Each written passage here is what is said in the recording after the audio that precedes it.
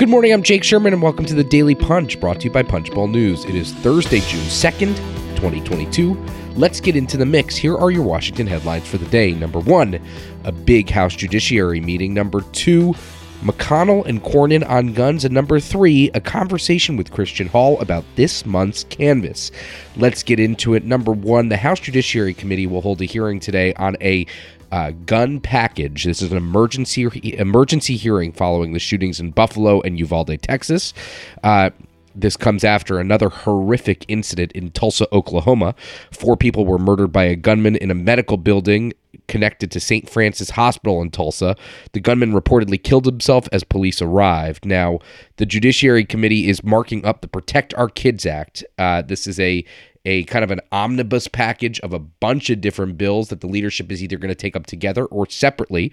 Speaker Nancy Pelosi also promised Wednesday to have a hearing and markup of the assault weapons ban. Now, the assault weapons ban is not going to go anywhere in the Senate, but this is something that that gun control groups have pined for a long time since it was allowed to expire in the Bush administration.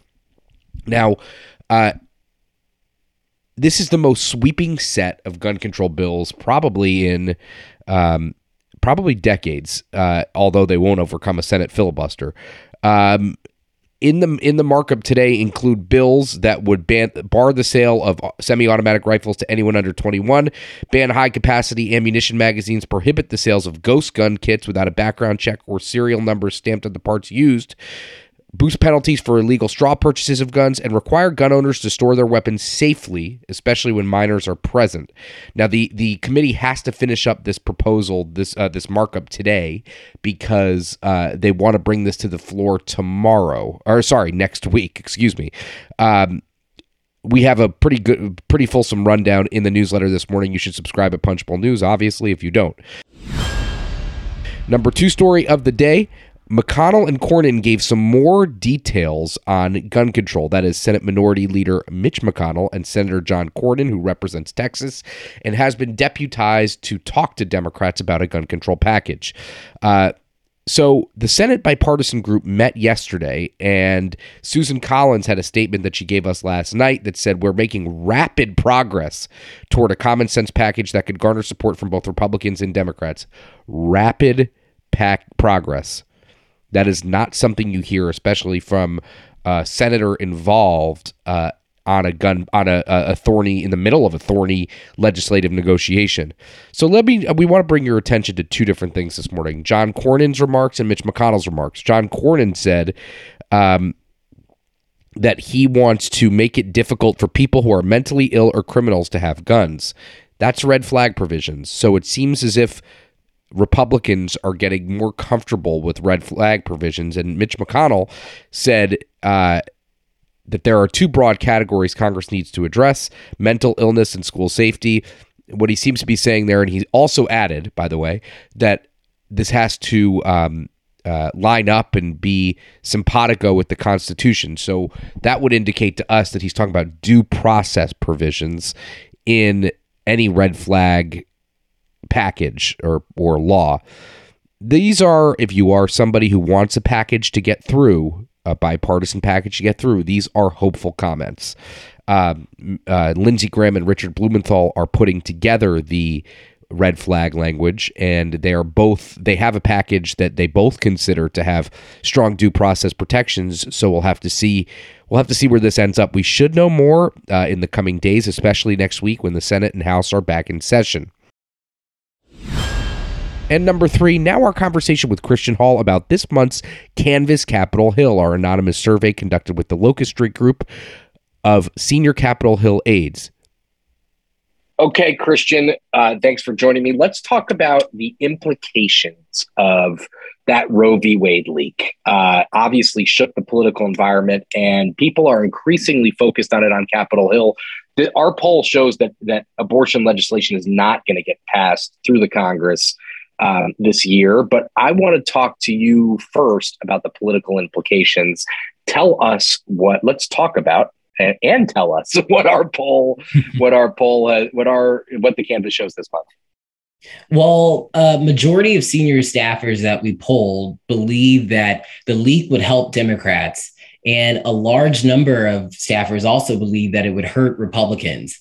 I think when you take a look at the numbers, 94% of Democrats said that it would help them. And I think it makes sense. Democrats are really in a tough position right now. Voters are concerned about the state of the economy, the increased cost of living, crime, and just the general dysfunction in Washington. I think that the party needed something to turn that around. And I think a majority of our staffers would agree that this is probably it. It somewhat takes the attention off of Democrats in their record and places it back on Republicans. Yeah, I think also the uncertainty of what reversing Roe would mean freaks Republicans out. I've had countless conversations with Republican aides who say who have been worried about the implications of banning abortion in the case of rape or incest in certain states, and whether that would turn off these key kind of suburban voters, which the Republicans have needed traditionally to win majorities. I think that's been trumpeted from the top levels of the Republican Party in recent weeks since that leak came out. Absolutely. I mean, I think Democrats in many ways were very desperate to find something to deliver to voters. And, this just might be it. Number two, Christian, let's talk about one more very fascinating topic, I think, in the canvass this month. With the rise of progressives in Congress, there seems to be a recognition, a steady recognition that we have found.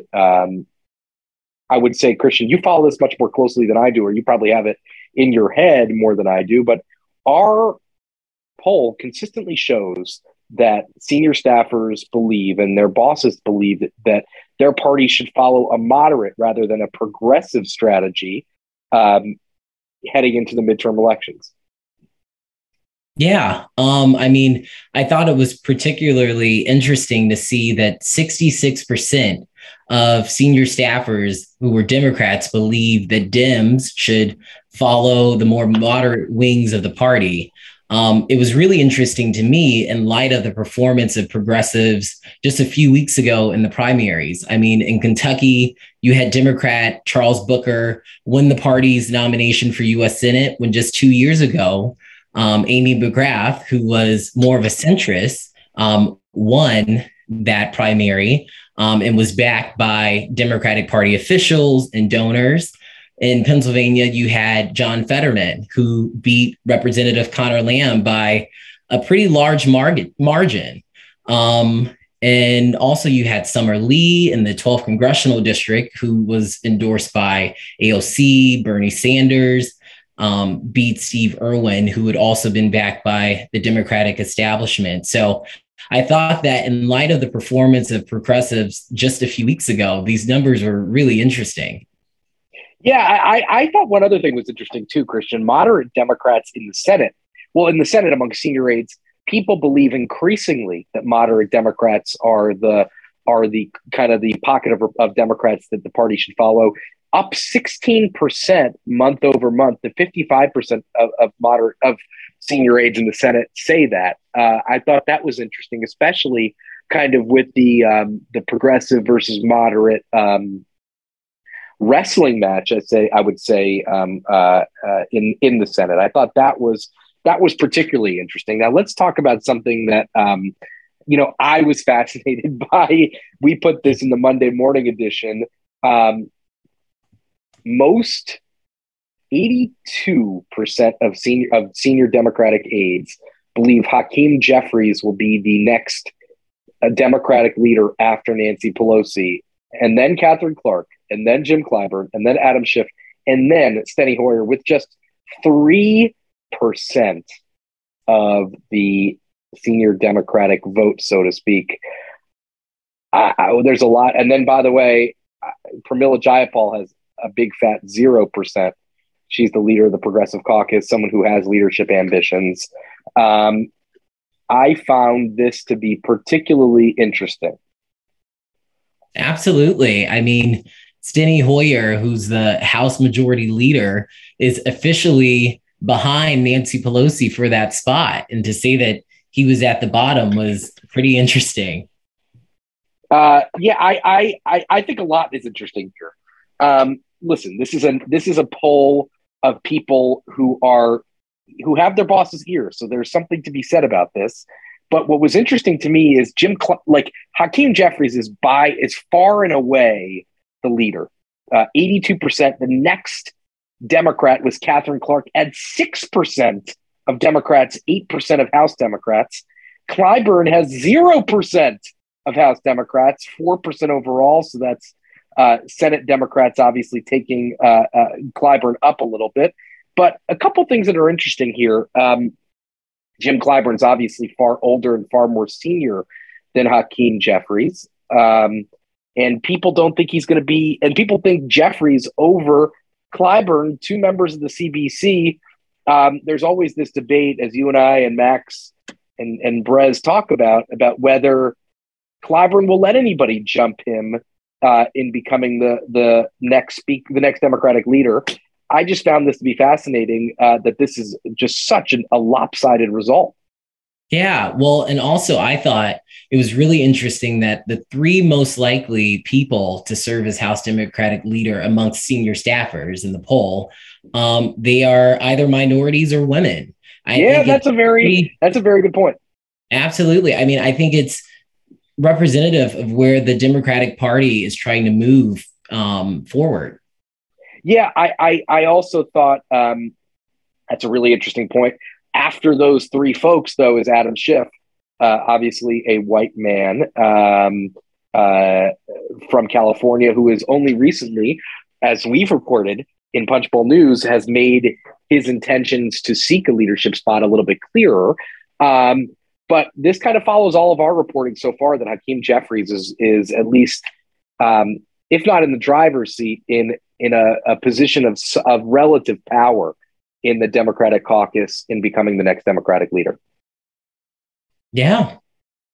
All right, Christian. People should email you. I'm going to do something that I do on the podcast and the newsletter all the time, but please email me at jake@punchbowl.news or christian@punchbowl.news. If you feel like you want to be a part of the canvas, we have a screening process that this is something we do with the Locust Street Group. We're really excited about it. It's a ton of fun. Really interesting data comes out of it. Let your voice be heard if you're a senior staffer on Capitol Hill, or if you want to join the K Street canvas. We are excited to do this. And Christian, thanks for joining me. And we will talk. Yeah. Well, we will talk sooner than next month, but you will be on the podcast again next month. And with that, leave us a rating and review. You could subscribe to Punchbowl News at punchbowl.news. Have a great day and stay safe.